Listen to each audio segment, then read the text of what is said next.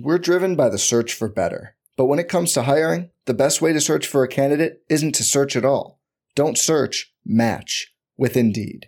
Indeed is your matching and hiring platform with over 350 million global monthly visitors, according to Indeed data, and a matching engine that helps you find quality candidates fast. Leveraging over 140 million qualifications and preferences every day, Indeed's matching engine is constantly learning from your preferences. Join more than 3.5 million businesses worldwide that use Indeed to hire great talent fast. And listeners of this show will get a $75 sponsored job credit to get your jobs more visibility at Indeed.com/Blue Wire. Just go to Indeed.com/Blue Wire right now and support our show by saying you heard about Indeed on this podcast. Indeed.com/Blue Wire. Terms and conditions apply. Need to hire? You need Indeed. From the Clark Ford Studio in Oxford, Mississippi, MVW Digital proudly presents the Oxford Exxon Podcast. I'd say thanks for tuning in, but why am I going to give you a round of applause for something that you're supposed to do, to be frank? And now, here are your hosts, Chase Parham. And broadcast school has really paid off. And Neil McCready. I deserve to be on TV. Welcome to another edition of Hand Raised Guys, presented by Comer Heating and Air, Southern Air Conditioning and Heating. On tonight's show, I'm joined by a couple of good friends of mine, Matt Moscona of ESPN Louisiana, and Chris Dortch of Blue Ribbon College Basketball Yearbook. We'll get to Matt and Chris in a minute, but first I want to tell you about Comer Heating and Air, Southern Air Conditioning and Heating. Different names, same great products, same great services, same great people. They'll take great care of you. If you haven't gotten that AC in tip-top shape by now, you need to go ahead and do that. It's starting to get really warm outside. You know what's coming. We live in the South. It's going to get hot. So get that checked out. Get in touch with them. Tell them that you heard about them on the podcast, and they'll take great care of you. If you live in Oxford, Batesville, Tupelo, or the surrounding area, call Comer 662-801-1777. If you live in Hernando, Memphis, or the surrounding area, call the people at Southern 662-429-4429. This will be the Friday Oxford Exxon podcast, the Oxford Exxon located at Highway 6 West in Oxford. You can try to win box tickets to the series finale this weekend against LSU. Simply tweet at Oxford Exxon and use the hashtag RebelReady. I'm coming to you from the Clark Ford Studios. Clark Ford is in Amory, Mississippi. 662-257-1900 is the number to call. Ask for my buddy Corey Clark. Tell Corey what Ford product you're looking for, and he will send you a quote within 15 minutes in business hours. It's right to the bottom line. There's no hassle. There's no haggle. You get the quote, and the rest is completely up to you. You can shop that quote around. You can do what I've done, what I recommend that you do, and that's hop into a Clark Ford today. 662-257-1900. Matt Moscona, Chris Dortch, all other guests join on the MyPerfectFranchise.net hotline. If you're a displaced corporate executive or you're wanting to put your career in your own hands, maybe you're an experienced entrepreneur simply looking to diversify, Andy Ludicky can help. He's a longtime Rivals board member, a diehard college football fan, and a franchise veteran. He owns multiple franchises and businesses, uses his expertise to help others find their American dream through a very thorough and free consultation process. So call Andy, put your life and your career in your own hands. It's 100% free, so what do you have to lose? Find your perfect franchise at myperfectfranchise.net. Contact Andy at myperfectfranchise.net or give him a call, 404-973-9901. Speaking of the myperfectfranchise.net hotline, we go to it now for my conversation with Matt Moscona of ESPN Louisiana.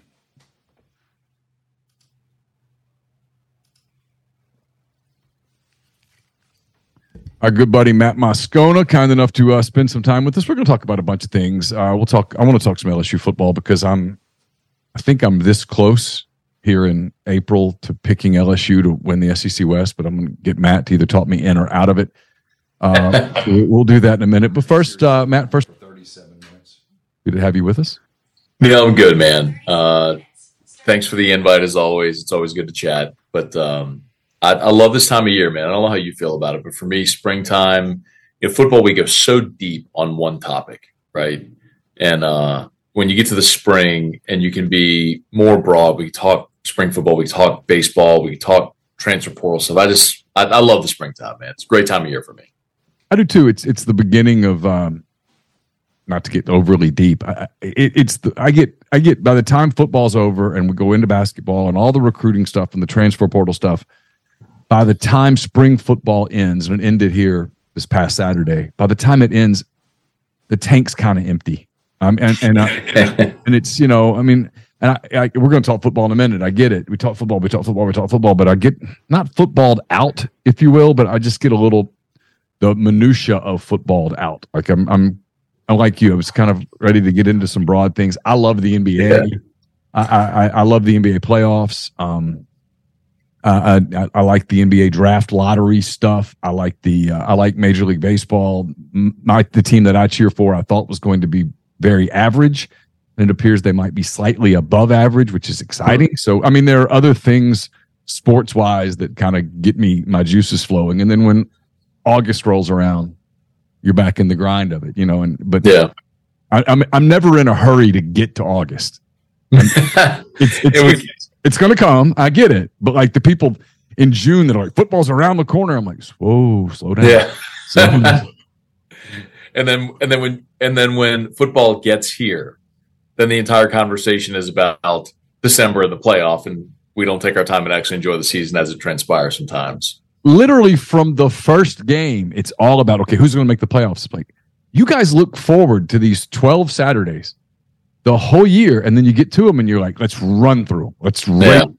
It's I guess that's human nature, right? You don't realize you're in the good old days until you're past the good old days or something like that. That's the sir. All right. LSU comes to town for baseball this weekend. I got a number of kind of big picture things I'm going to ask you about with this, but I'll start here. I've watched a lot of LSU. I realized a couple of years ago that my partner Chase Parham was carrying the complete load with college baseball. That I wasn't really watching it.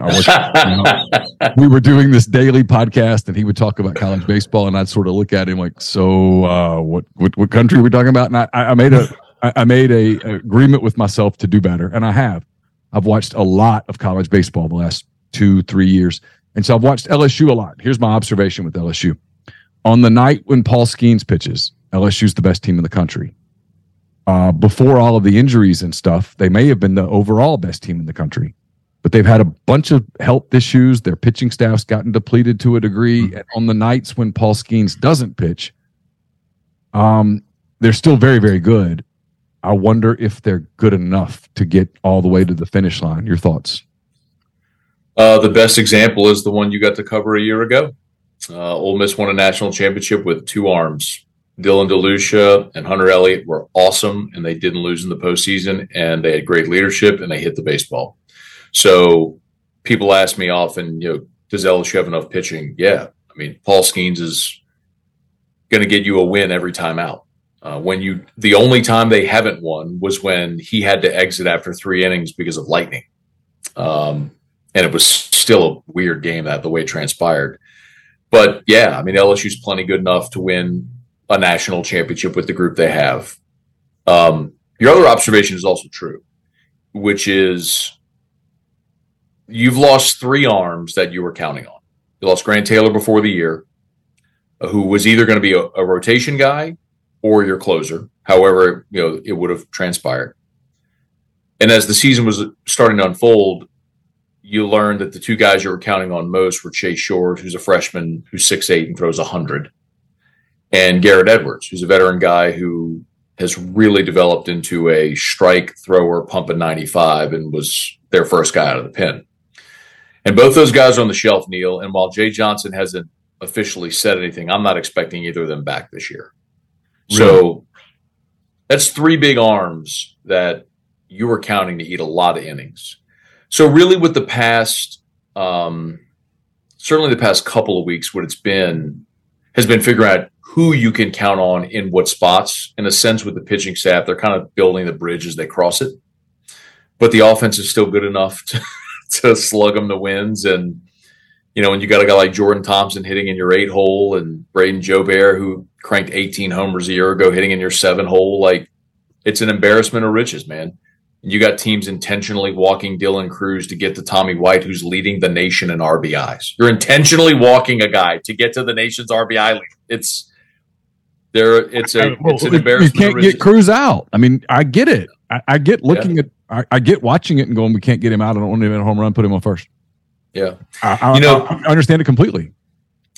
They You could look at LSU in any given weekend, and you can make one of two arguments. I could just look at this past weekend against Kentucky, and I'm going to assume everybody didn't see the Kentucky weekend, but LSU wins game one Thursday behind Paul Skeens. They lose on Friday, and it was a weird sequence of events which I'll talk about in a second. And then they come back and they win game three, but it was a back and forth game. They needed an eighth inning rally and won it.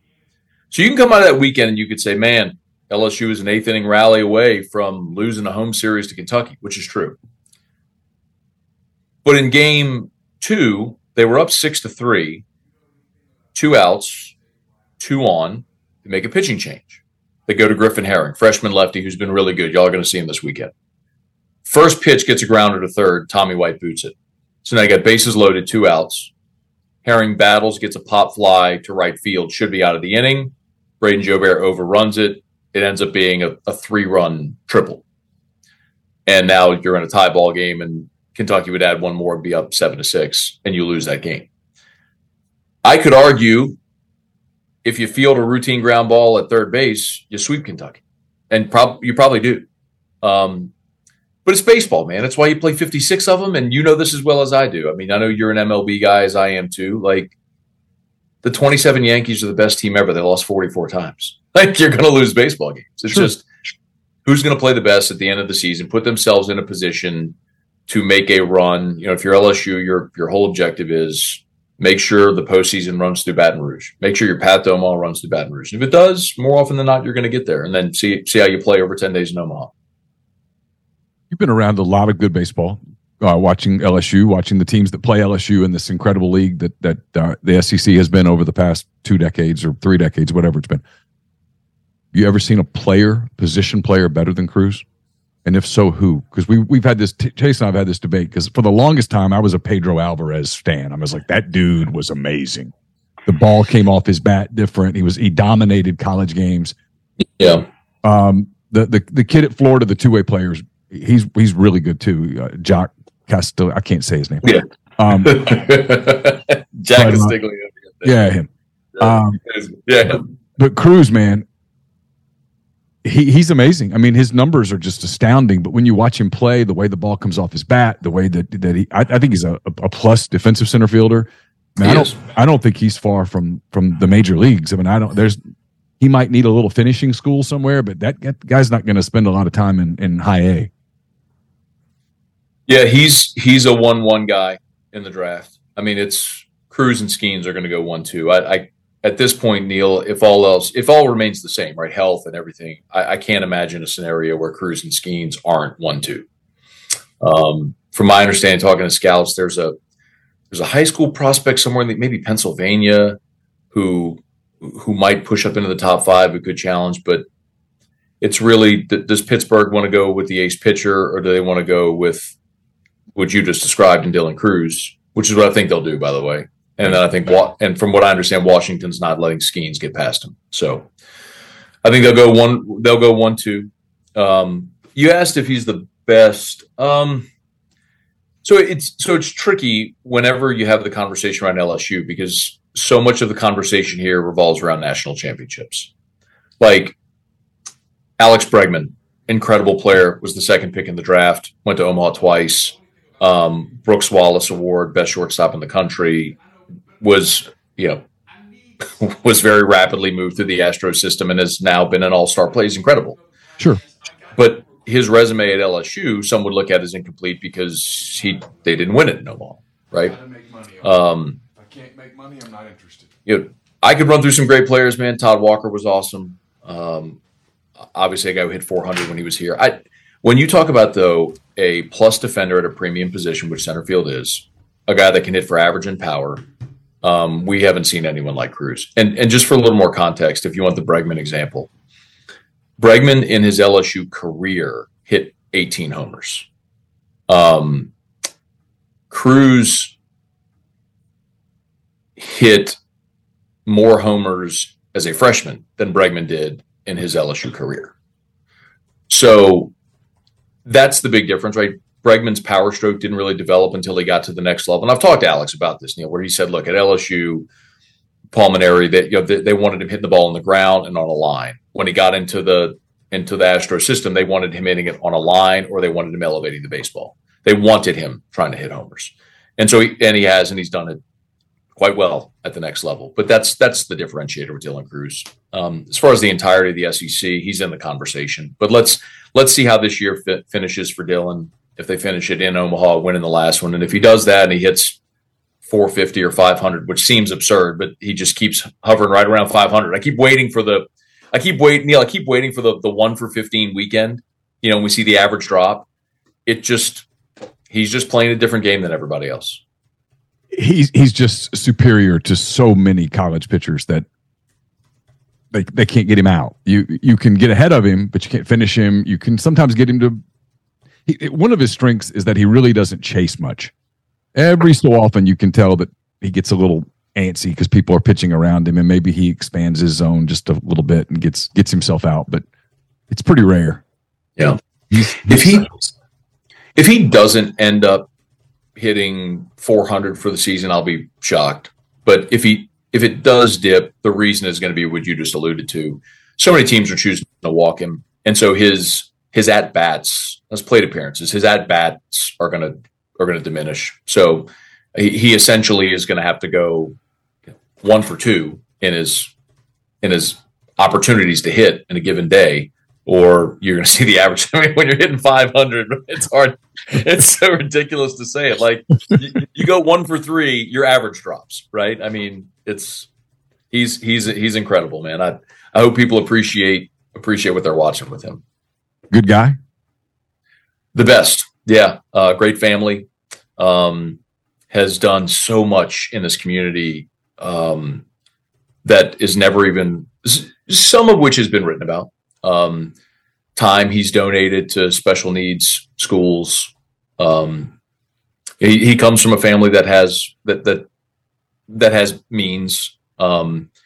He's donated his NIL money to different charities. He's a great guy. Wherever he goes, if it's Pittsburgh at 1 or Washington at 2, like they'll be getting not only a great baseball player, but a great guy as well. He's one of those rare birds, man, that was raised right and just has all the God-given ability, all of the work ethic, and he's been a pleasure to watch and to cover.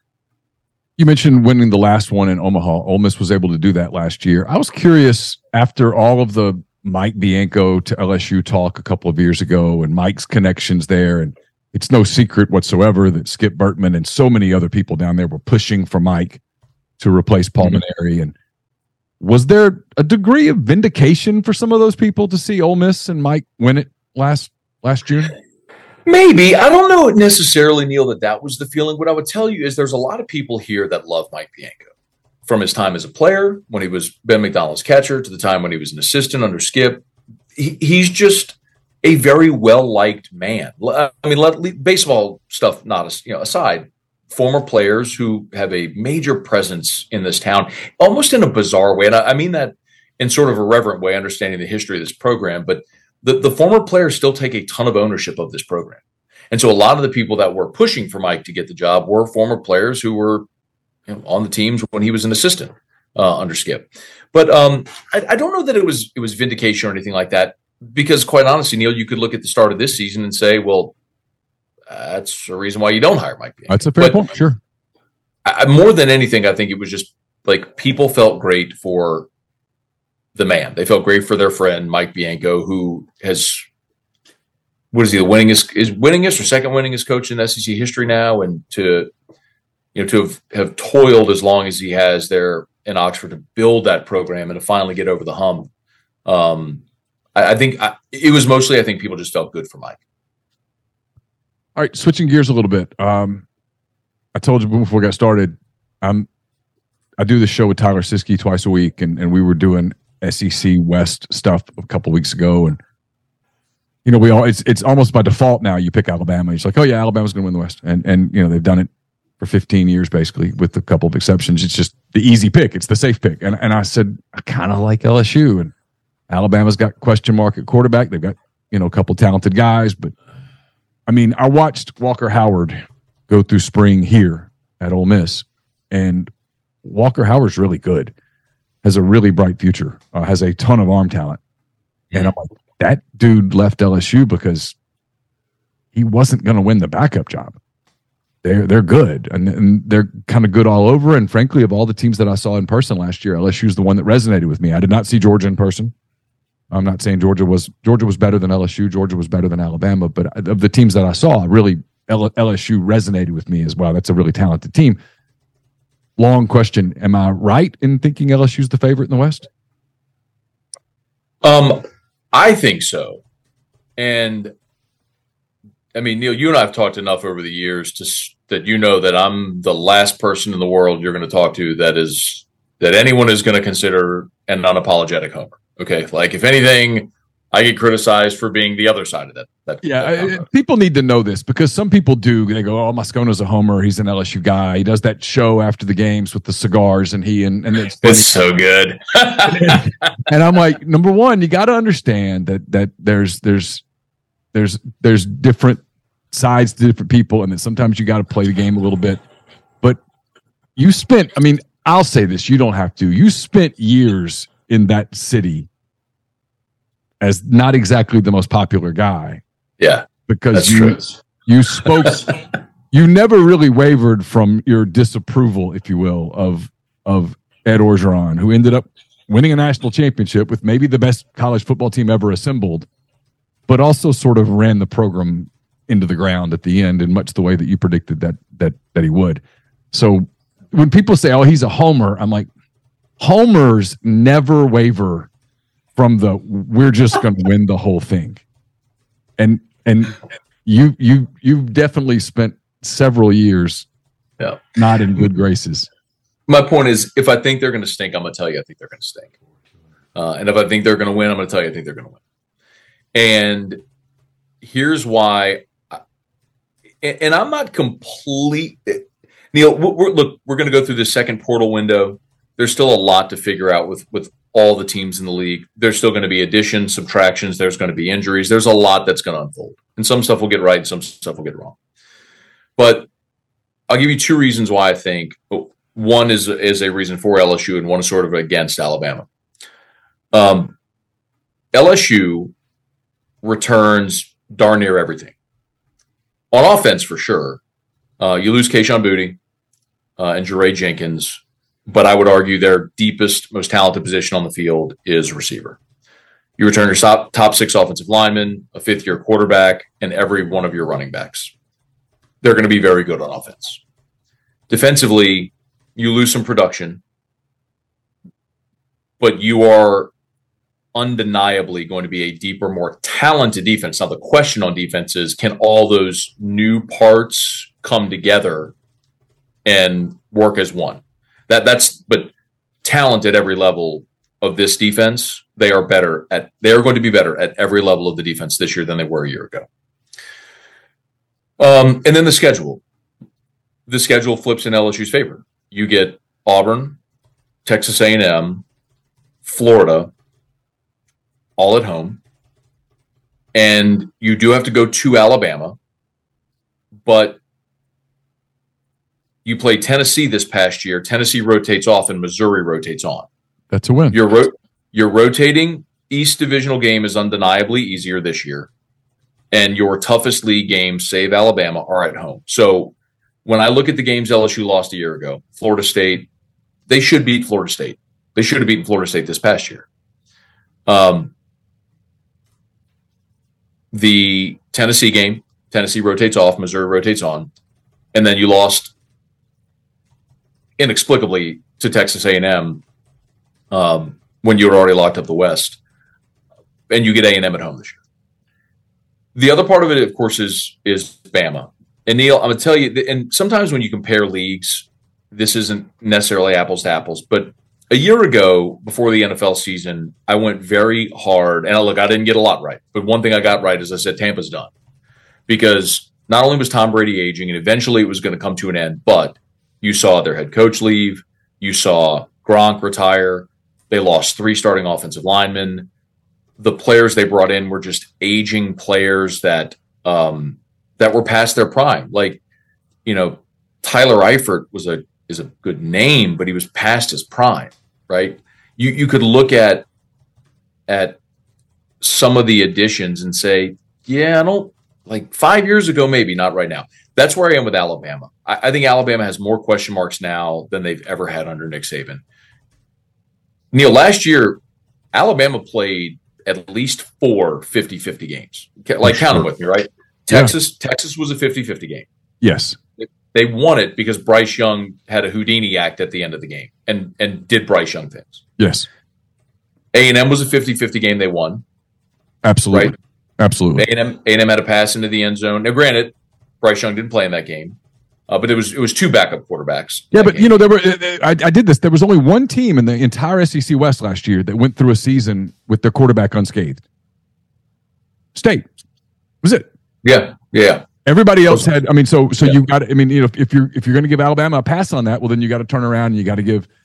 I guess Ole Miss got through it too. Dart didn't get hurt, but you got to give a pass to Arkansas when they lost a couple of games without KJ Jefferson. You got to go to LSU and go, well, that last game Daniels was hurt and you got to throw it out. I mean, so if you're throwing out Bryce Young-less games, well, then you got to do that for everybody, and then the whole comparison thing gets kind of weird. The other two they lost, which were which were LSU and Tennessee. And you could argue with Alabama, hey, man, they are a 50-yard field goal at the gun away from beating Tennessee, and they are an overtime play, 2-point conversion away from beating LSU and being undefeated, which is true. The flip side of it is you're a Bryce Young Houdini act and a Texas A&M pass into the end zone away from being an 8-4 football team. Now you take Bryce Young off of that team. They trailed in the fourth quarter here. That's right. This was a 50-50 game. Yeah. They were in trouble in Fayetteville, if you remember. I mean, they ended up winning big, but Young was out and Arkansas was driving, and they had a 3rd and long, and they were about to have to punt the ball, and Milroe takes off on a big run, and that swung the game. But I mean, you change that play, and who knows? I mean, to your point that you're making, I agree completely, which is they didn't steamroll through everything last year the way they have in the past. So the question is, do you credit Alabama for finding ways to win those games, or do you say, is this really the beginning of maybe, I hate to say deterioration. I don't know if that's necessarily the case. They're still great. But I look at Alabama and I say there's a lot of reason to believe that when you lose Bryce Young, when you lose the talent they lose every year in the draft, and now you have to replace both coordinators, which I'm not the biggest Tommy Rees fan in the world, man. Maybe he'll be awesome given a better collection of talent, but I think it is right to look at Alabama and say, you've lost coordinators before, you've lost talented players before.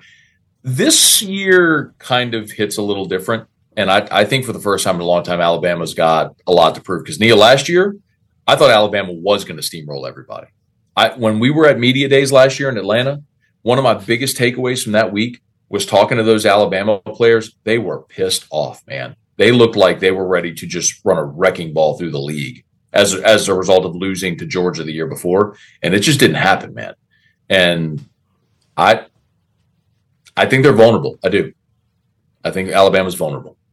What are your thoughts on Texas A&M? That's the other kind of wild card team because, you look at the roster and you look at recruiting rankings and all of that stuff. It's a really talented roster, Matt. I mean, it really is. There's a lot of dudes on that team that people would love to have on their team.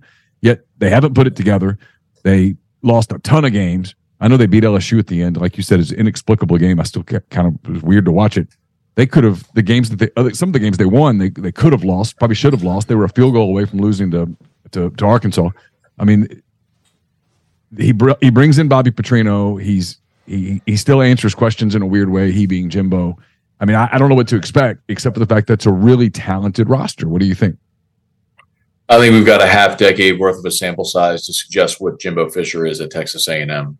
And until he gets an elite quarterback, or unless he gets an elite quarterback in there like he did when he had Jameis Winston at Florida State, I don't know why it's going to be any different. I think we've seen at this point in his career what Jimbo is. And with the talented roster piece of it, there's a lot of really good players, no doubt. The other part of it is Texas A&M has 30 players in the transfer portal. That highly recruited class from 2 years ago. Heck, one of them is Denver Harris, Neil's 5-star cornerback who's now at LSU. Did 1 year at A&M. Chris Marshall's here, yeah. I mean, in the transfer portal world, the evolution of your roster is going to happen annually. It's not realistic to think you're going to get a whole roster of guys to stay for 3 or 4 years anymore. So you've got your roster management takes on a completely different life. And Jimbo struggled with that, man. And he has not been willing to let go of the reins of the offense. Listen, I think Bobby Petrino is a magnificent offensive coach. And if Jimbo lets Bobby Petrino run the offense, I think they will be better on offense. I just don't know that Jimbo is going to do that. So they got a lot to prove, but I'm not buying them. I'm not buying A&M stock. So you've got LSU 1, Alabama 2. Who's 3 in the West in your very, very early pre-second window projection? Can you ask me in July when we're in Nashville this year? I'm sure I will then too. Yeah. Yeah. I mean, honestly, I haven't done a deep enough dive on everybody in the league. I'm curious about Hugh Freeze at Auburn. I don't know who his quarterback's going to be. I have a ton of respect for Lane Kiffin and what he can do at Ole Miss. I don't think Zach Arnett at Mississippi State is going to do a darn thing. That hire to me was inexplicable. I mean, given the circumstances, I can understand how impossible it is, but take your time, take your time and get the right guy. Maybe they did, but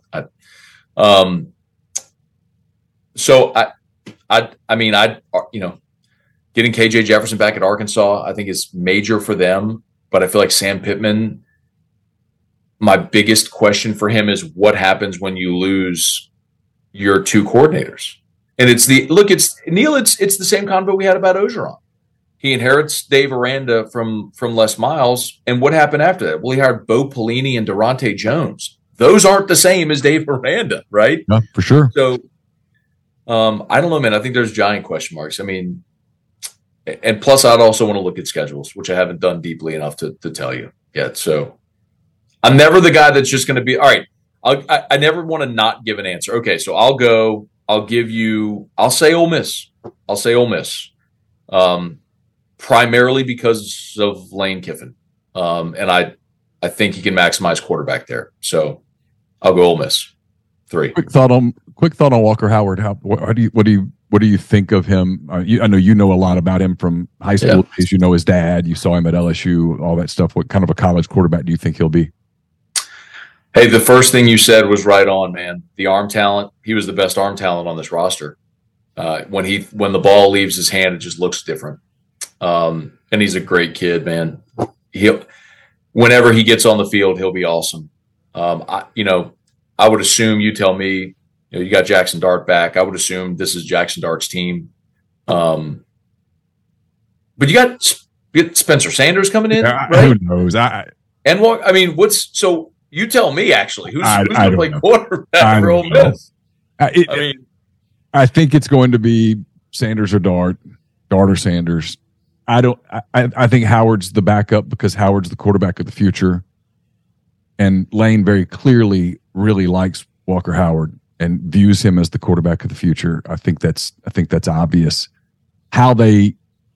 Whoever's not the starter between Dart and Sanders, how they keep that person happy is beyond me. Yeah. But I don't make $9 million to do these things. He does. Yeah. So it's up to him. Speaking of quarterbacks, Derek Carr in New Orleans, what's the sense there? Is there a little renewed optimism after last year's sort of malaise that was sort of quarterback driven? Depends who you ask. I'm asking you. You said, is there a sense of renewed optimism? Oh, well, that's true. It's a good point. So do you have a sense of renewed optimism? No. Are you kidding me? Neil, Derek Carr and Saints fans do not like this, by the way. They do not like my take on Derek Carr. Because, listen, Derek Carr is what Andy Dalton was when he left Cincinnati. Oh. Look at, I've done this on my show.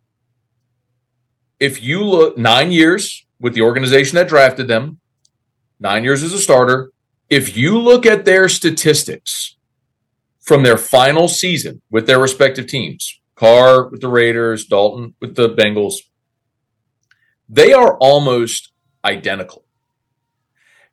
And essentially, the Bengals knew their player the best, and they're like, he's done. And what's happened? 4 consecutive years now, 4 different teams for Andy Dalton. Bears, Cowboys, Saints, now Panthers, right? He was done. He's just done. They knew it because they see him every day. The Raiders know Derek Carr can still play quarterback. He's just never going to win him anything. Here's the tricky thing if you're the Saints. Derek Carr makes you better in 2023, undeniably. The Saints will probably win a bad division unless if Carolina drafts Bryce Young and he becomes great as a rookie. I really like their roster and I like their coach. But Carr makes you better in 2023. You can go from 7-10 to 9-8. I think that's plausible for the Saints. And 9-8 might be good enough to win a bad division and lose in the wild card round, right? And then where are you? You're overpaying an aging quarterback who has a higher floor, lower ceiling. So my whole thing was, man, like I'm not going to say tank, but understand what you are and start building for the future. And the Saints just won't do that. They just refuse to do it. They'll sign bad contracts. They'll restructure deals to try to maximize today, even if there's a lower ceiling. And I just, 9-8 to make the playoffs and get bounced in round 1 isn't as appealing to me as drafting the guy that potentially is going to be your franchise for the next 10, 12 years. And they just refuse to do it. All right, last thing, and I appreciate your time. You're awesome. Pelicans. My son Carson's a big Thunder fan. We went down to New Orleans to see the Pelicans and the Thunder, not in the playoff game, but in the regular season game towards the end. We stayed, and the next day we saw the Pelicans beat the Blazers. Trey Murphy went off. Zion Williams was sitting on the bench or behind the bench in both games. Zion looked big. And I don't mean that in a good way. I mean, he looked big. Obviously, the Pelicans are right there, man. I mean, Brandon Ingram's a stud. They've got pieces around them. McCollum's a good player. Murphy's a really good player. They've got guys, but they've got so much of their roster tied up with Williamson, so much of their money. He's their future, all of that stuff.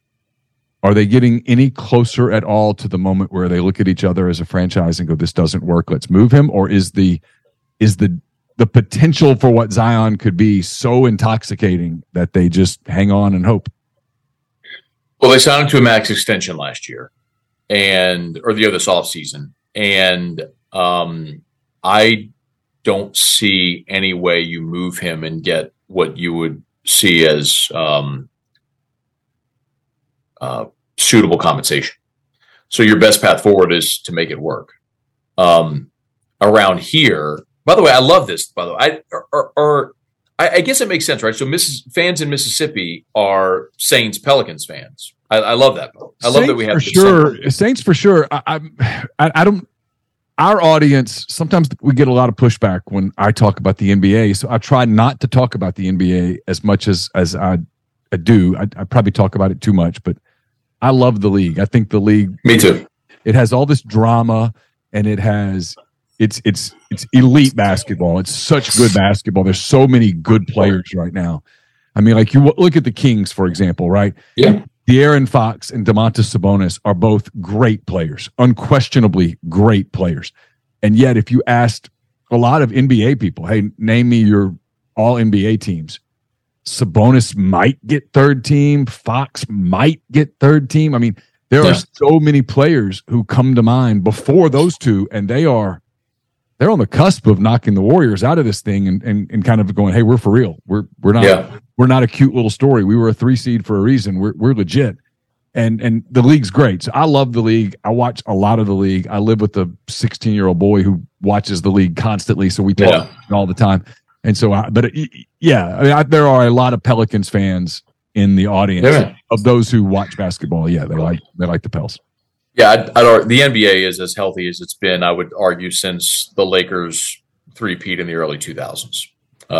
There was a wane after that generally, but the star power, the parity, it's Adam Silver's a great commissioner. The play-in was a great idea, which is generated more interest in the regular season for more teams. Anyway, yes, I love the NBA. The NBA is awesome. With Zion in particular, If you have the conversation around here, people will mention, hey, look, for his first few years in the league, Steph Curry had ankle problems, and that was a real legit thing, and he overcame them. Joel Embiid missed his first 2 seasons because he had foot problems. And you look at a 7-footer with foot problems, you go, how do you overcome that? Well, he's going to win the MVP this year. So there's the hope, right? You look at Zion and you go, man, the meniscus thing was a freak accident as a rookie in summer league. The hamstring, that's soft tissue.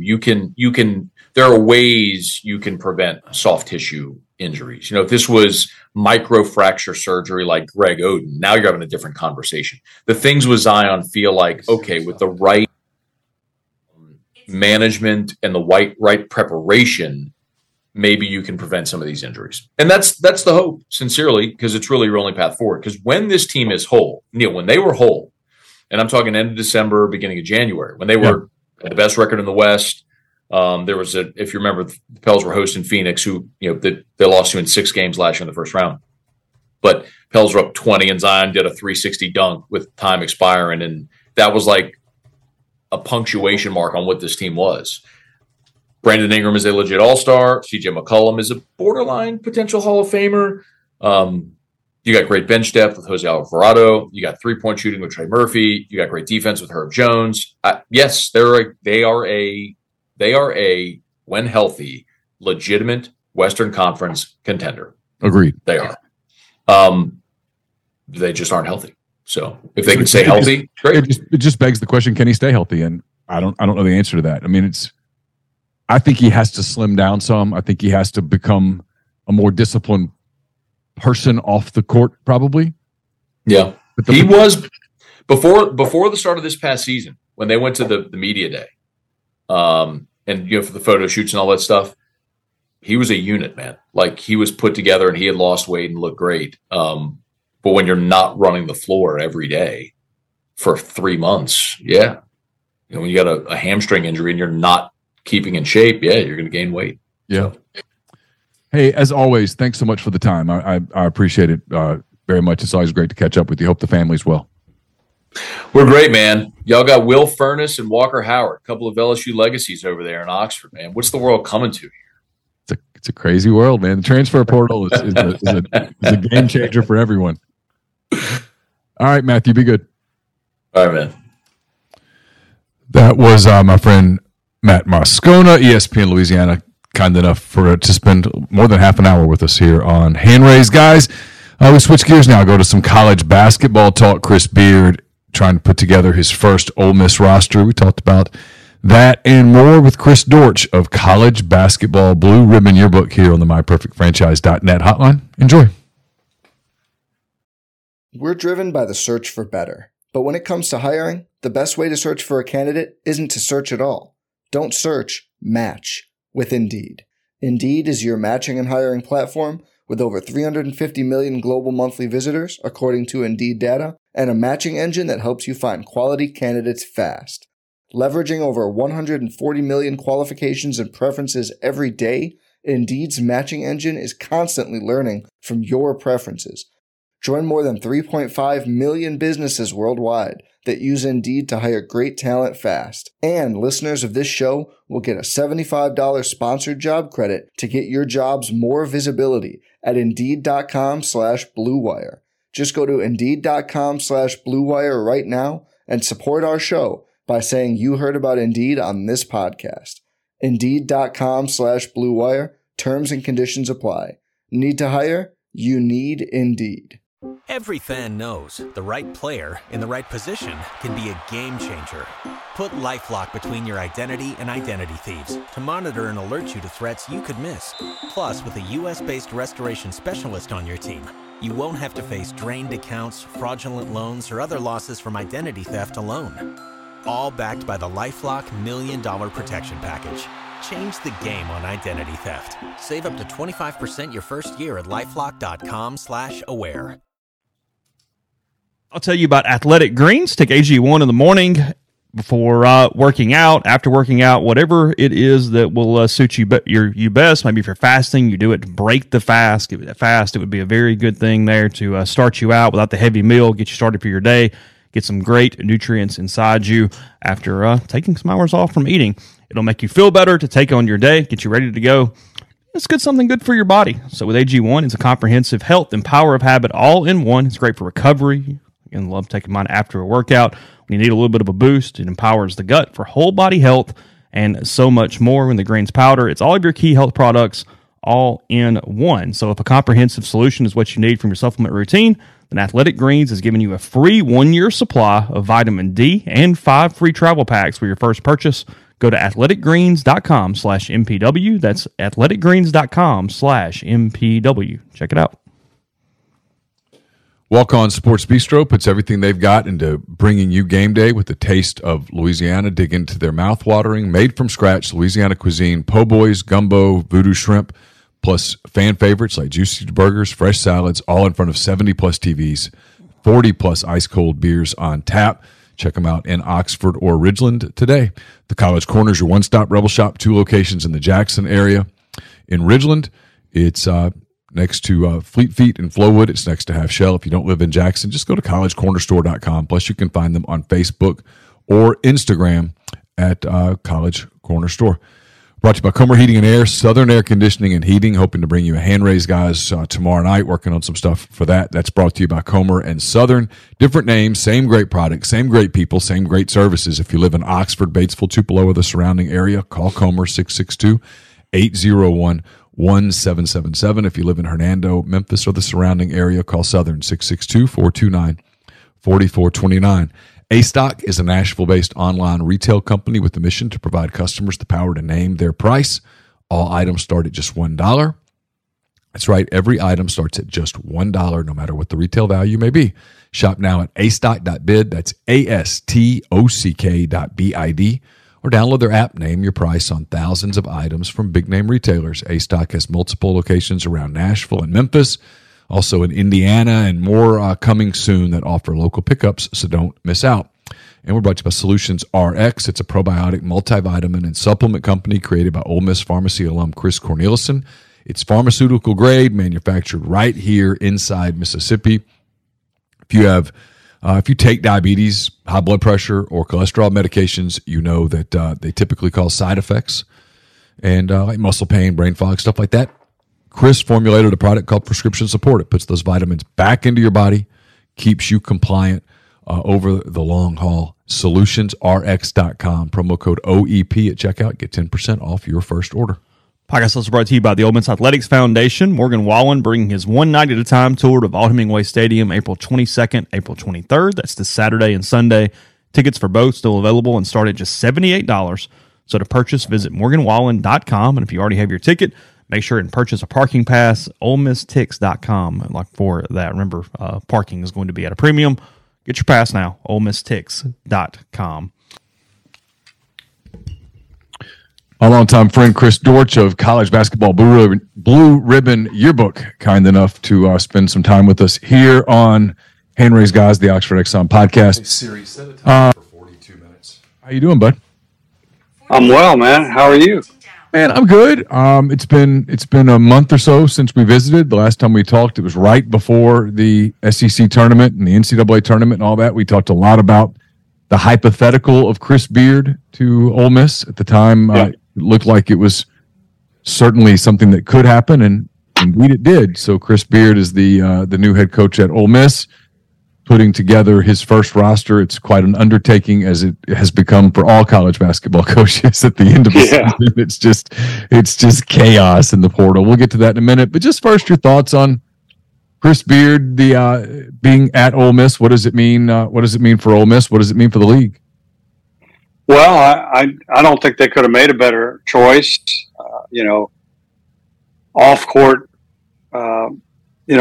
situation notwithstanding, I don't think they could have made a better choice in terms of X's and O's, experience, winning quickly, having the background, I think, to win at a place like Ole Miss. And when I say a place like Ole Miss, it's a wonderful university, great town, not great basketball tradition in the SEC. There's just been sporadic pockets of success. Andy Kennedy, I think, was better than a lot of people might have thought near the end of his tenure when everybody wanted him to leave. But I say Chris Beard because he's got a background. I think more ADs ought to look at guys like Chris Beard, Steve Forbes, people, Grant McCaslin, people with backgrounds in anything under Division I. I'm talking about JUCO, D2, D3, just with a history of success. And I think Chris Beard has that. Now, what happened that night in Austin, that's between him and his partner. And if they're okay with it, then in my view, it's nobody else's business.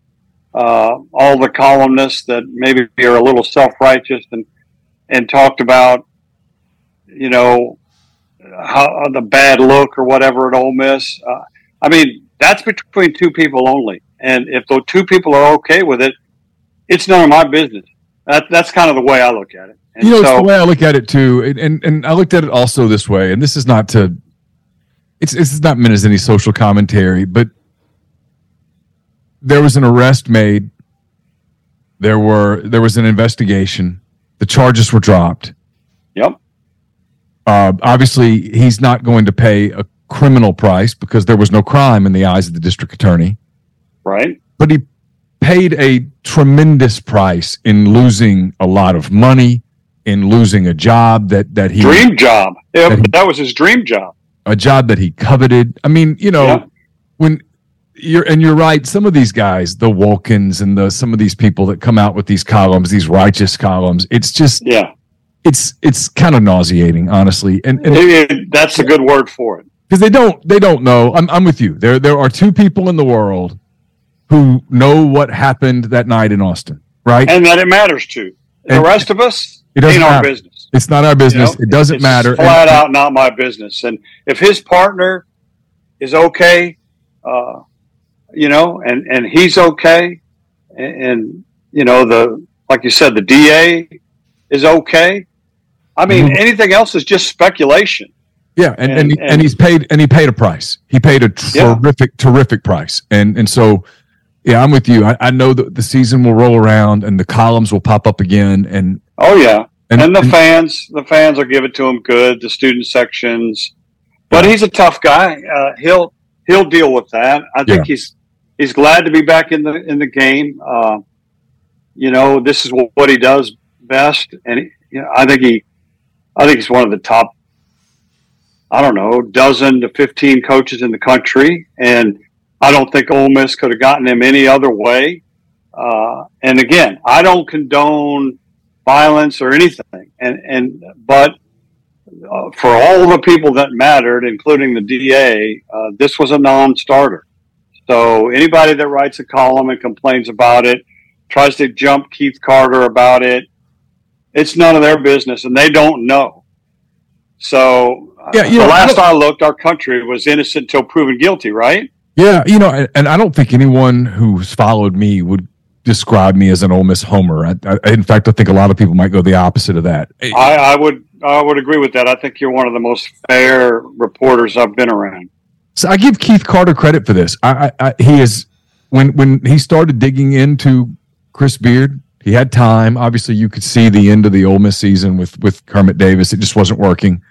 Right. You know, it just wasn't working. Keith knew long before anything got announced that he was going to be making a coaching change. It was obvious. And so he had plenty of time. And I think when he started on Chris Beard, it was so that one day he could say to people, hey, look, I looked into Beard. We couldn't do it, blah, blah, blah. And the further they went with Chris Beard, the more they thought we can do this. And they dug deep. They dug deep into everything involving Chris Beard. I'm sure they've had lengthy conversations about what did or did not happen that night in Austin to get to a place where you felt comfortable with it. And like you said, and Ole Miss knows this. Keith Carter knows this. You weren't going to hire Chris Beard if he's just got through taking Texas to the Elite Eight. You weren't going to pick up the phone and go, hey. That was impossible. Fans think it's possible. I don't even think fans think it's possible. So it's the part that the Wolkins and the 40s and those people, when they do these columns, it's going to be, you know, sometimes you have to know your place. And you had an opportunity to hire an unquestionably elite coach that fell into your lap And you have to at least dig into it, and they did. And the more they dug into it, the more comfortable they felt with it. The more comfortable they felt with it, the more they thought we can do this. And, a lot of people thought they would hire Dusty May, and the way that it worked out, Dusty May ended up going to the Final Four, and they very well may not have been able to hire Dusty May at the end of the NCAA tournament. I don't know. We'll never know the answer to that. But, right.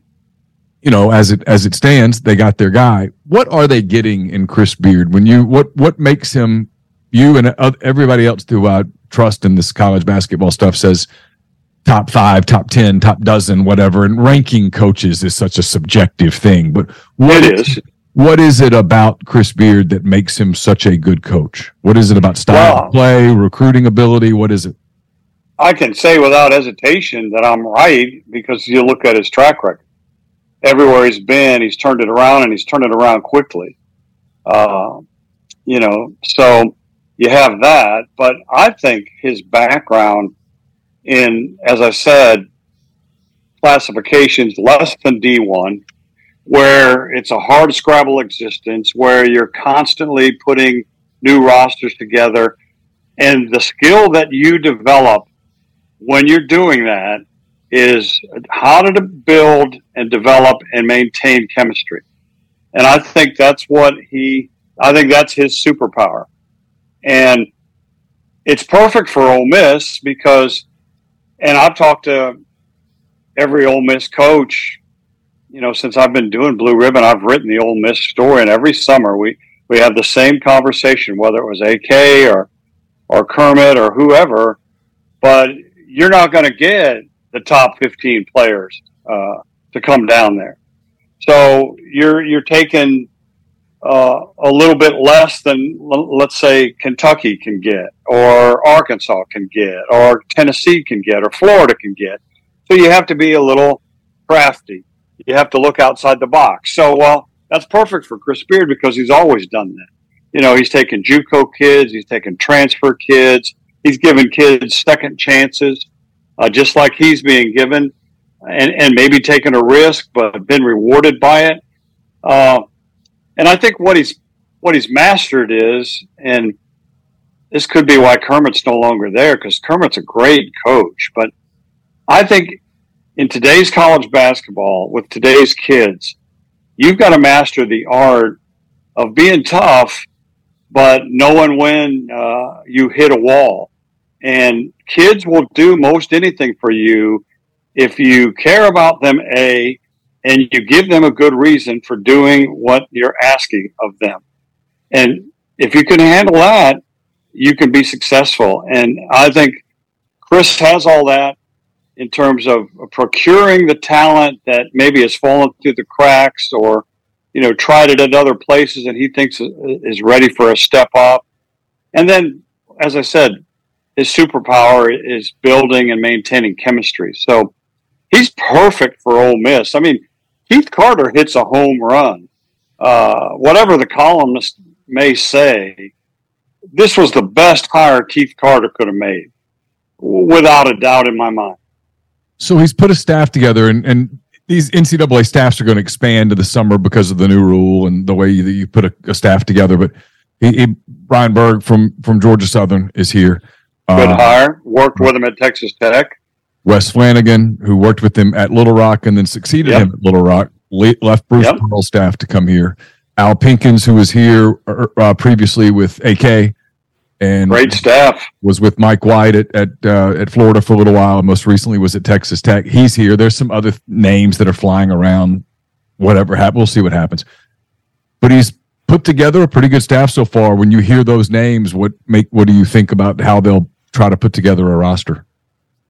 Well, I think he's hired guys that know the league, that know him, and I think they know exactly what to look for. They'll look for the kind of player that he wants, and that's kind of a two-way, jack of all trades kind of guy.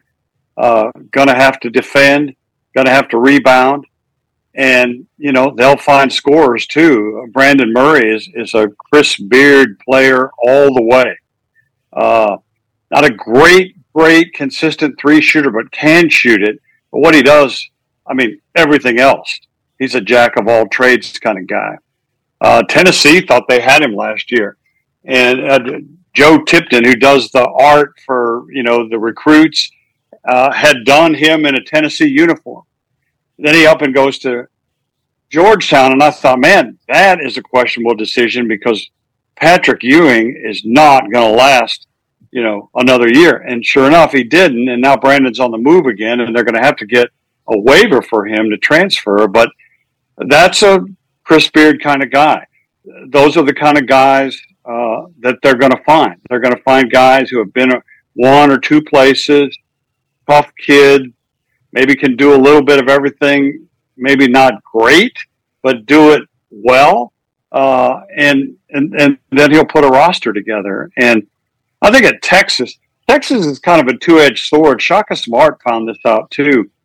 You're able to, and you've gotta get 5-star players, but in a way, it's almost counterproductive. It was for Shaka because they had 3 or 4 years in a row where they lost a 5-star big man after 1 year.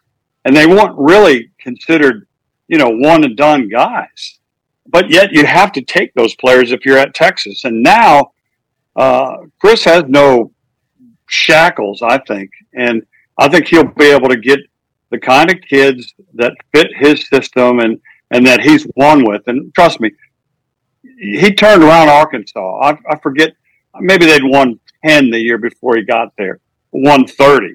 And within year 2 or 3 at Texas Tech, which was a graveyard, he gets them to the Final Four. So this is a guy who can coach basketball. So, like I said, everything but that one night in Austin says this guy is one of the elite.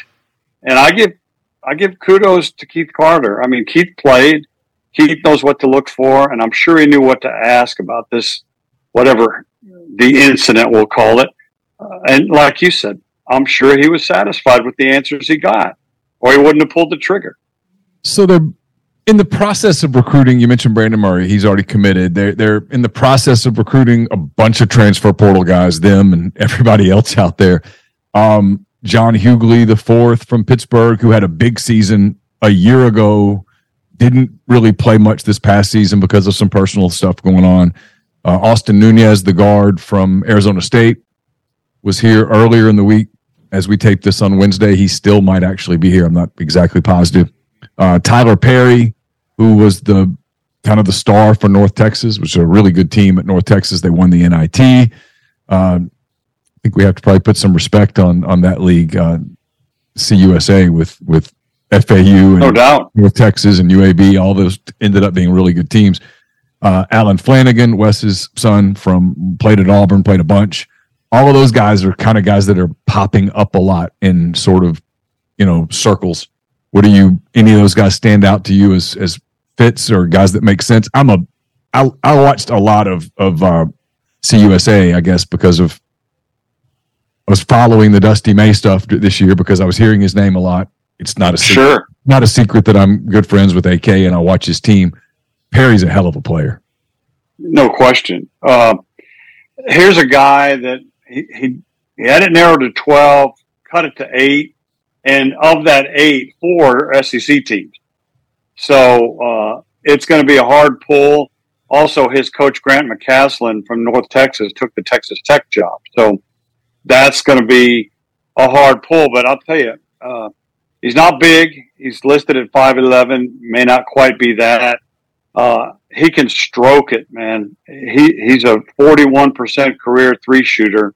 And my theory is, and it's been proven, if you want to win in the NCAA, I still hear you. I'm hearing a commercial in my. Oh, okay. I'm good now. Okay. Sorry about that.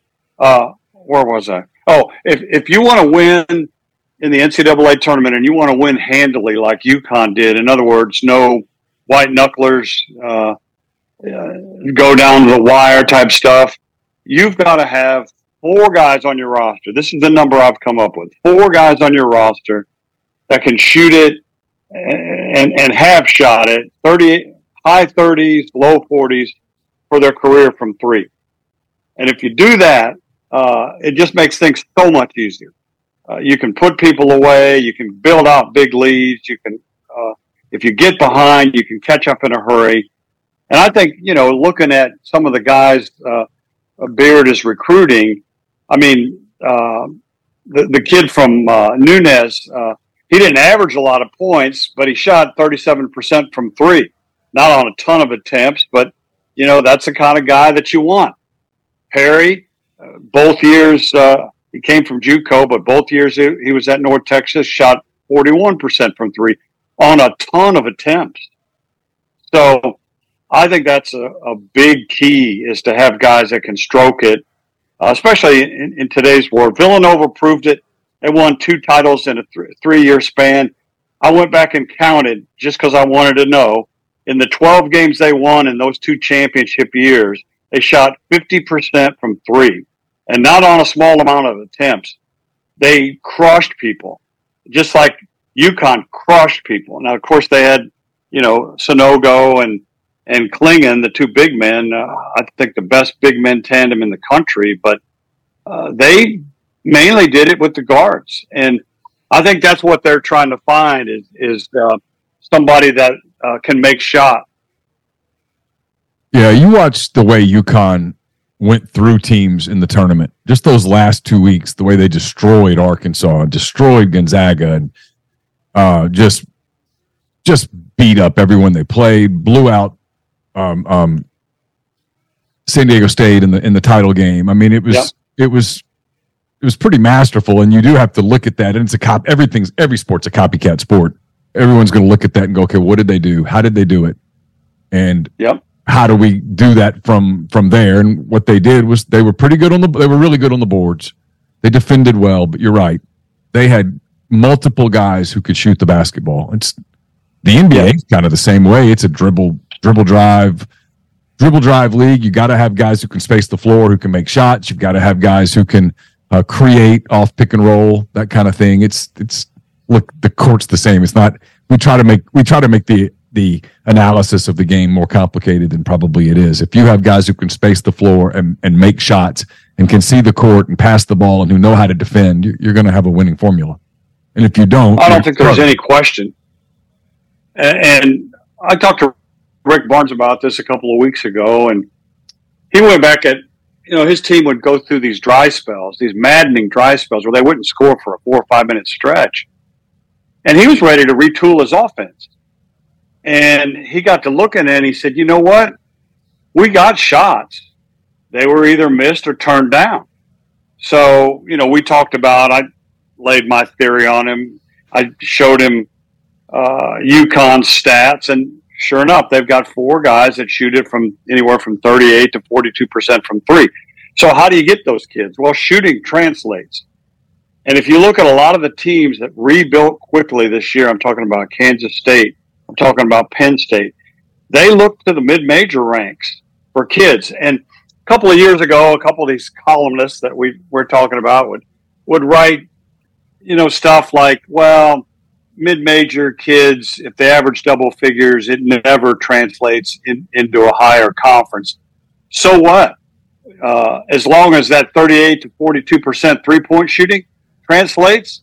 I mean, UConn had a kid named Joey Calcaterra that came from San Diego. He's a 40% three shooter. He didn't play a ton, but he came in and made some shots.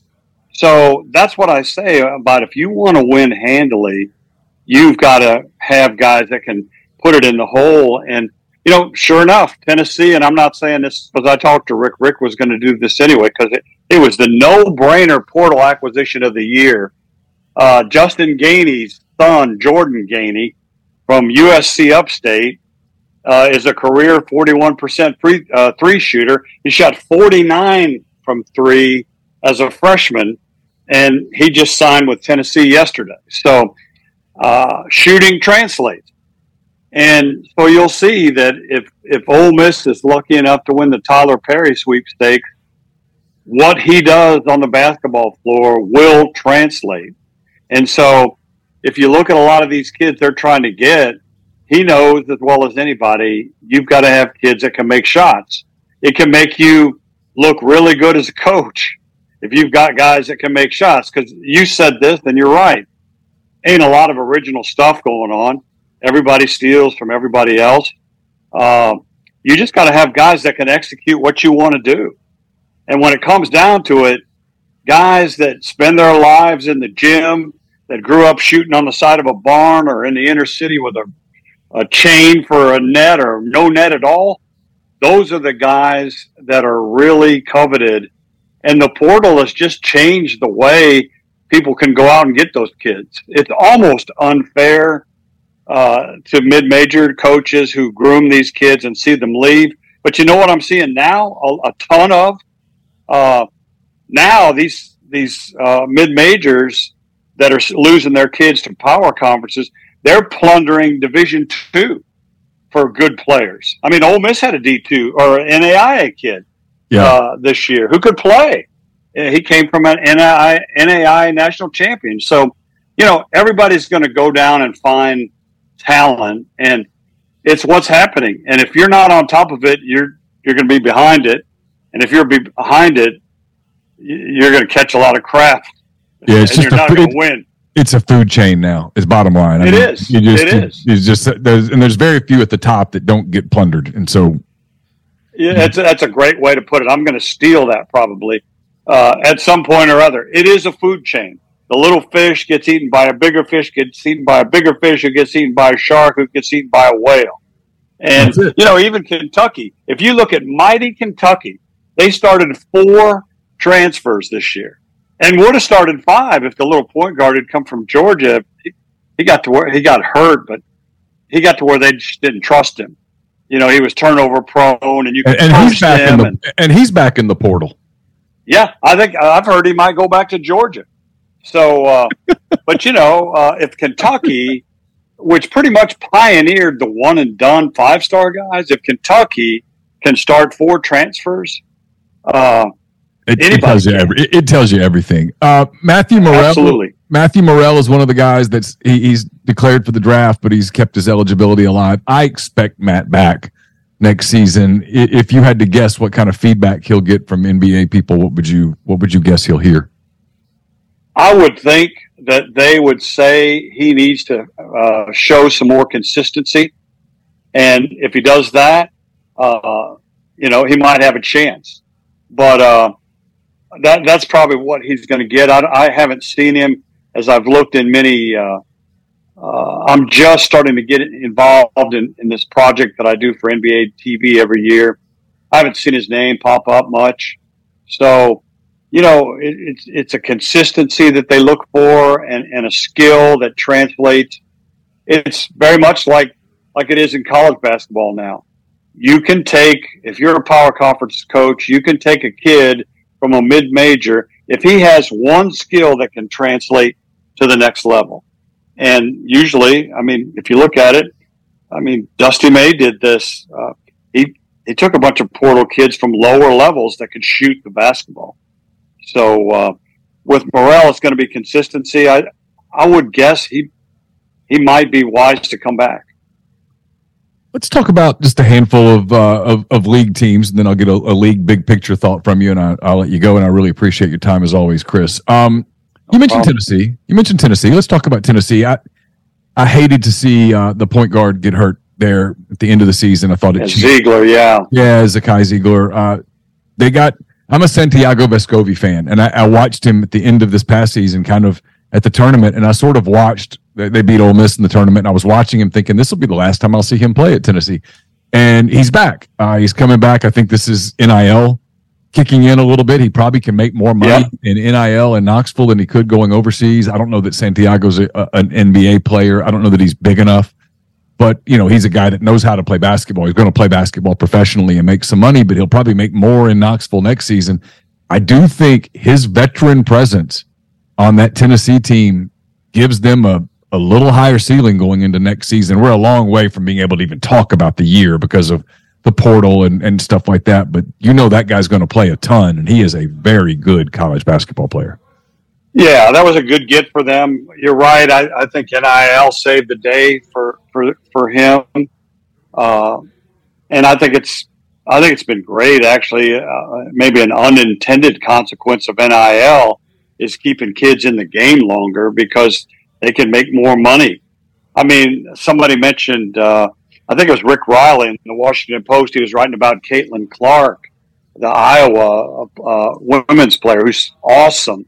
And, you know, she's making $192,000, which I think is peanuts for her. When you see that gymnast at LSU is making $2 million a year, but Caitlin's making $192,000, and I think Rick Riley said in his column that the average WNBA salary is like $76,000.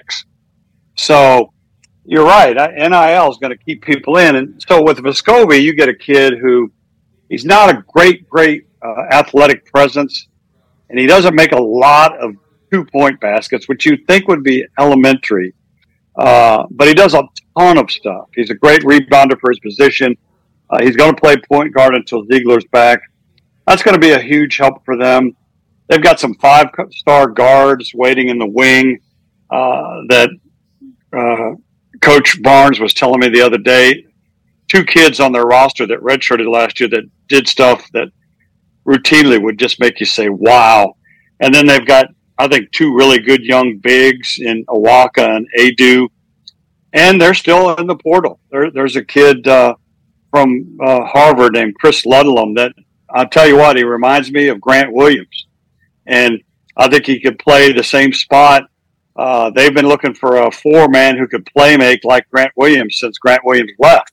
Yeah, everyone's looking for that guy, by the way. Yeah, and you know that's the thing.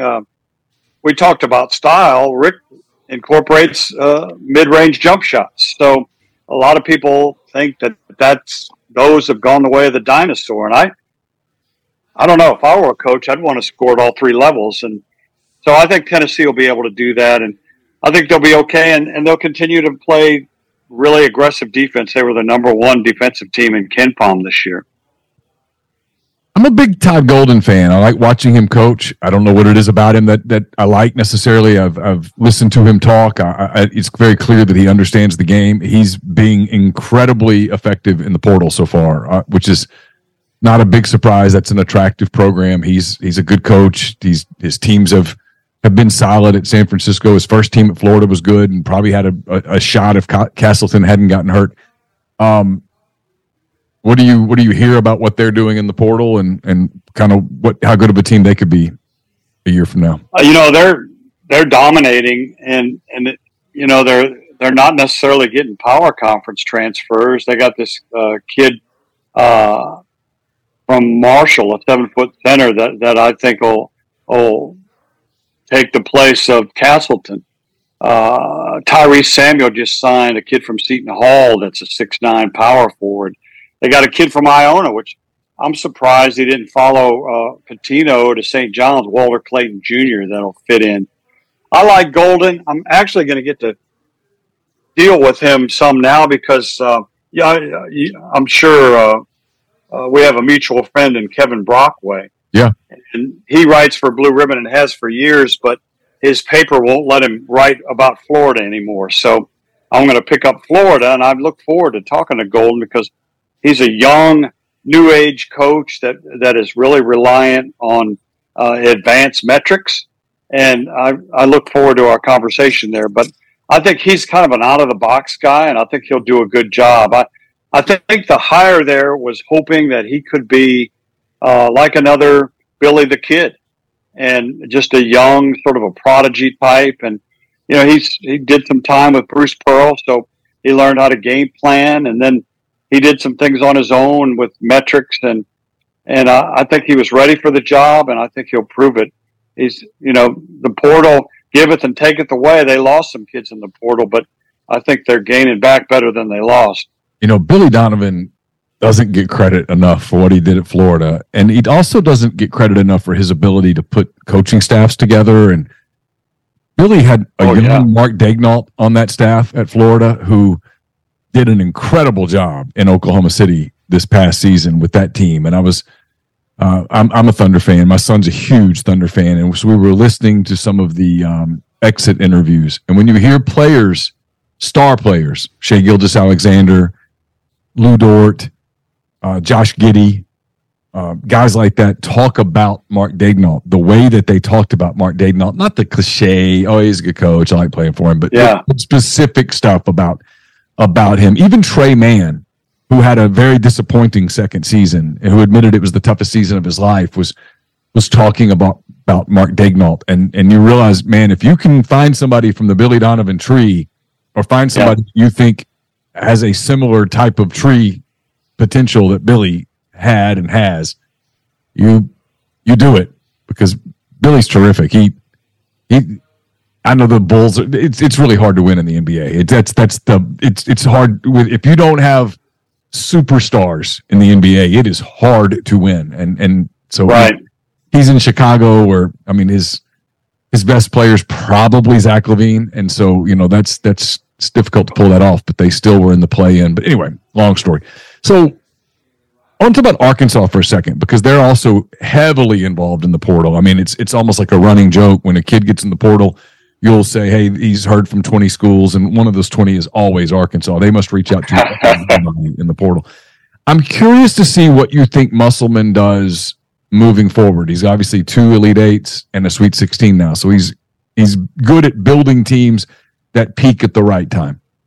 But he built the super team this past year, and they were affected by the Trayvon Brazile injury. There's no question. No doubt. But Nick Smith and Anthony Black and Jordan Walsh and all those guys, and it just, the chemistry never quite worked with some of the injuries and all of that. It looks like he's trying to build more of his kind of team this time with a portal team. And then he's got a couple of guys, Devontae Davis, Jordan Walsh, who I just mentioned, who are declared for the draft but have kept their eligibility. I don't know how guys like Musselman or any of them, I don't know how they sleep at night knowing that so much of their roster is completely in flux here in April, because, you're obviously, if Walsh comes back, you have this elite defender who has a lot of upside. And if Walsh leaves, you've got to replace him. I guess the long-winded thing, how do you sort of see him putting his roster together for his next season? I don't think he actually worries about it that much. He told me once that he was an NBA head coach for a brief time at 2 places and realized that wasn't for him, that maybe college was the way to go, but yet he took some NBA type deals with him. And so he was a transfer guy before transfer was cool.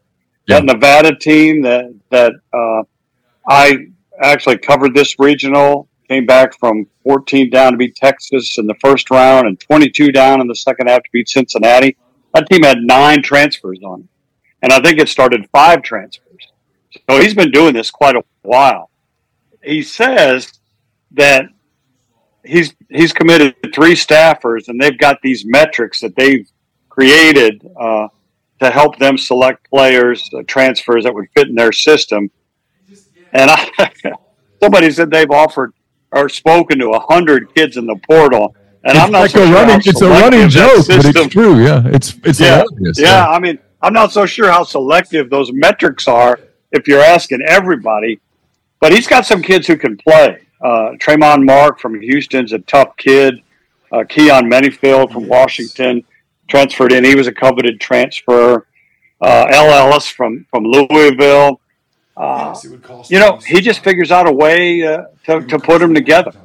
And I think that's his gift, is that, and then he's clearly a player's coach. And if you look at his social media, he'll do and say anything to get a rise out of his players and to get them fired up. So he's figured it out. This is his home.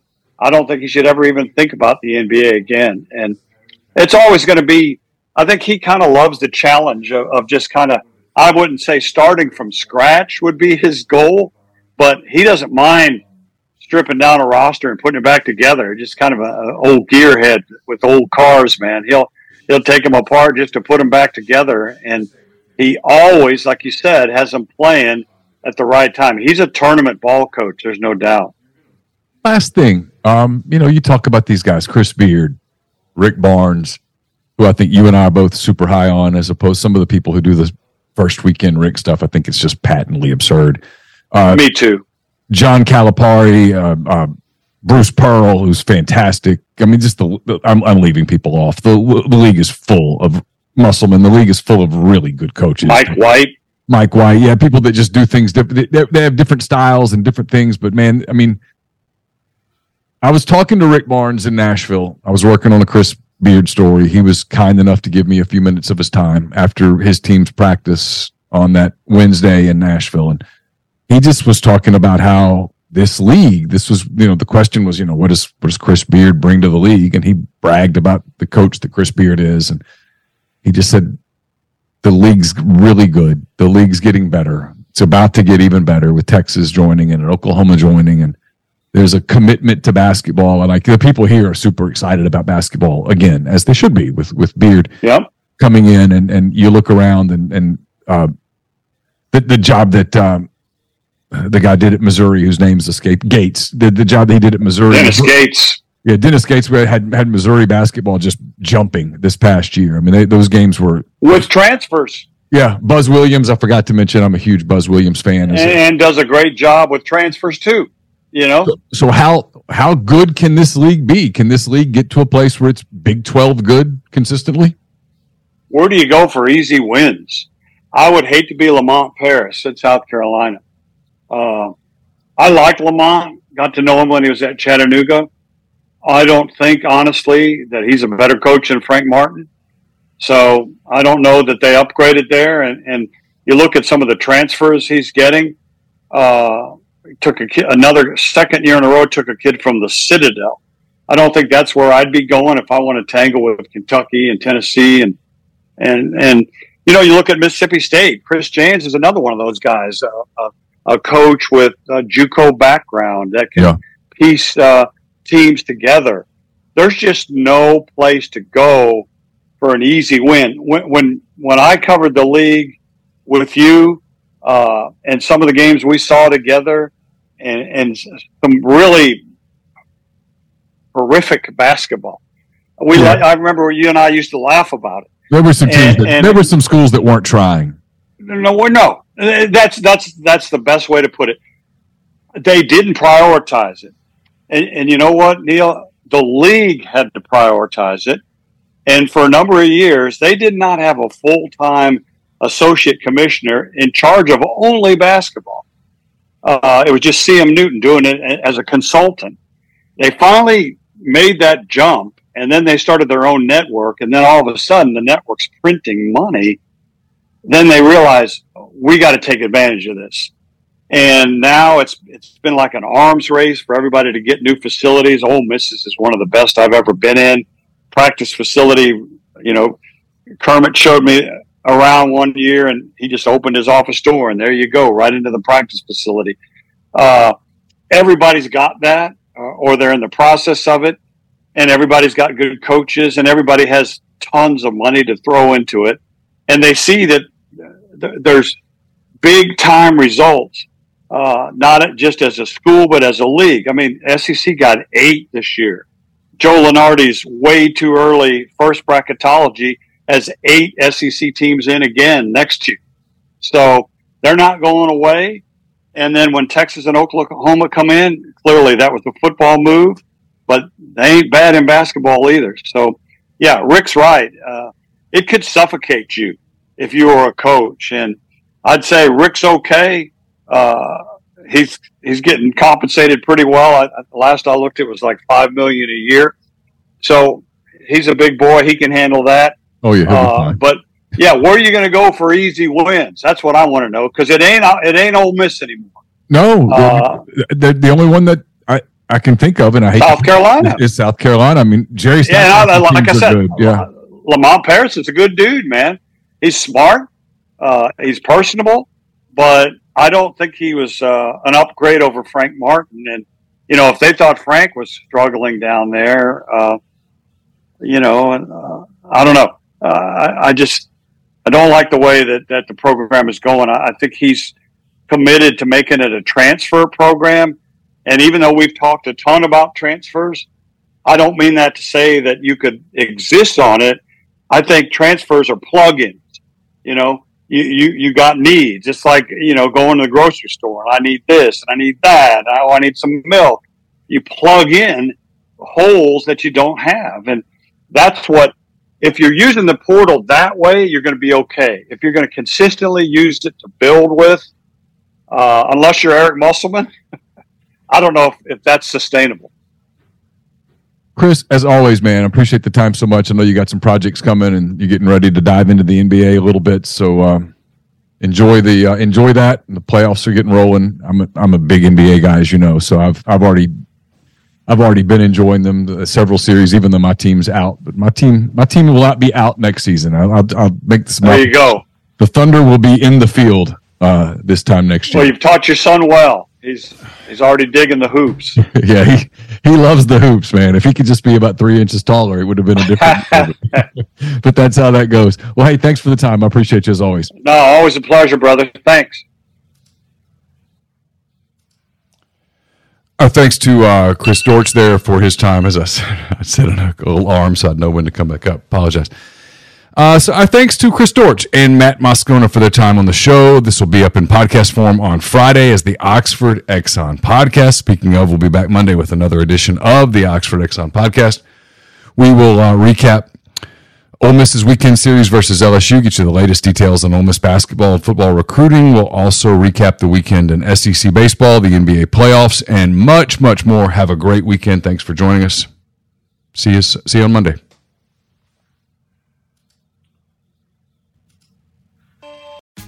Tax day is coming. Oh, no. But if you sign up for Robinhood Gold's IRA with a 3% match, you can get up to $195 for the 2023 tax year. Oh, yeah. Sign up at Robinhood.com/boost by tax day to get the biggest contribution match on the market. Subscription fees apply. Investing involves risk. 3% match requires gold for 1 year from first match. Must keep IRA for 5 years. Robinhood Financial, LLC, member SIPC.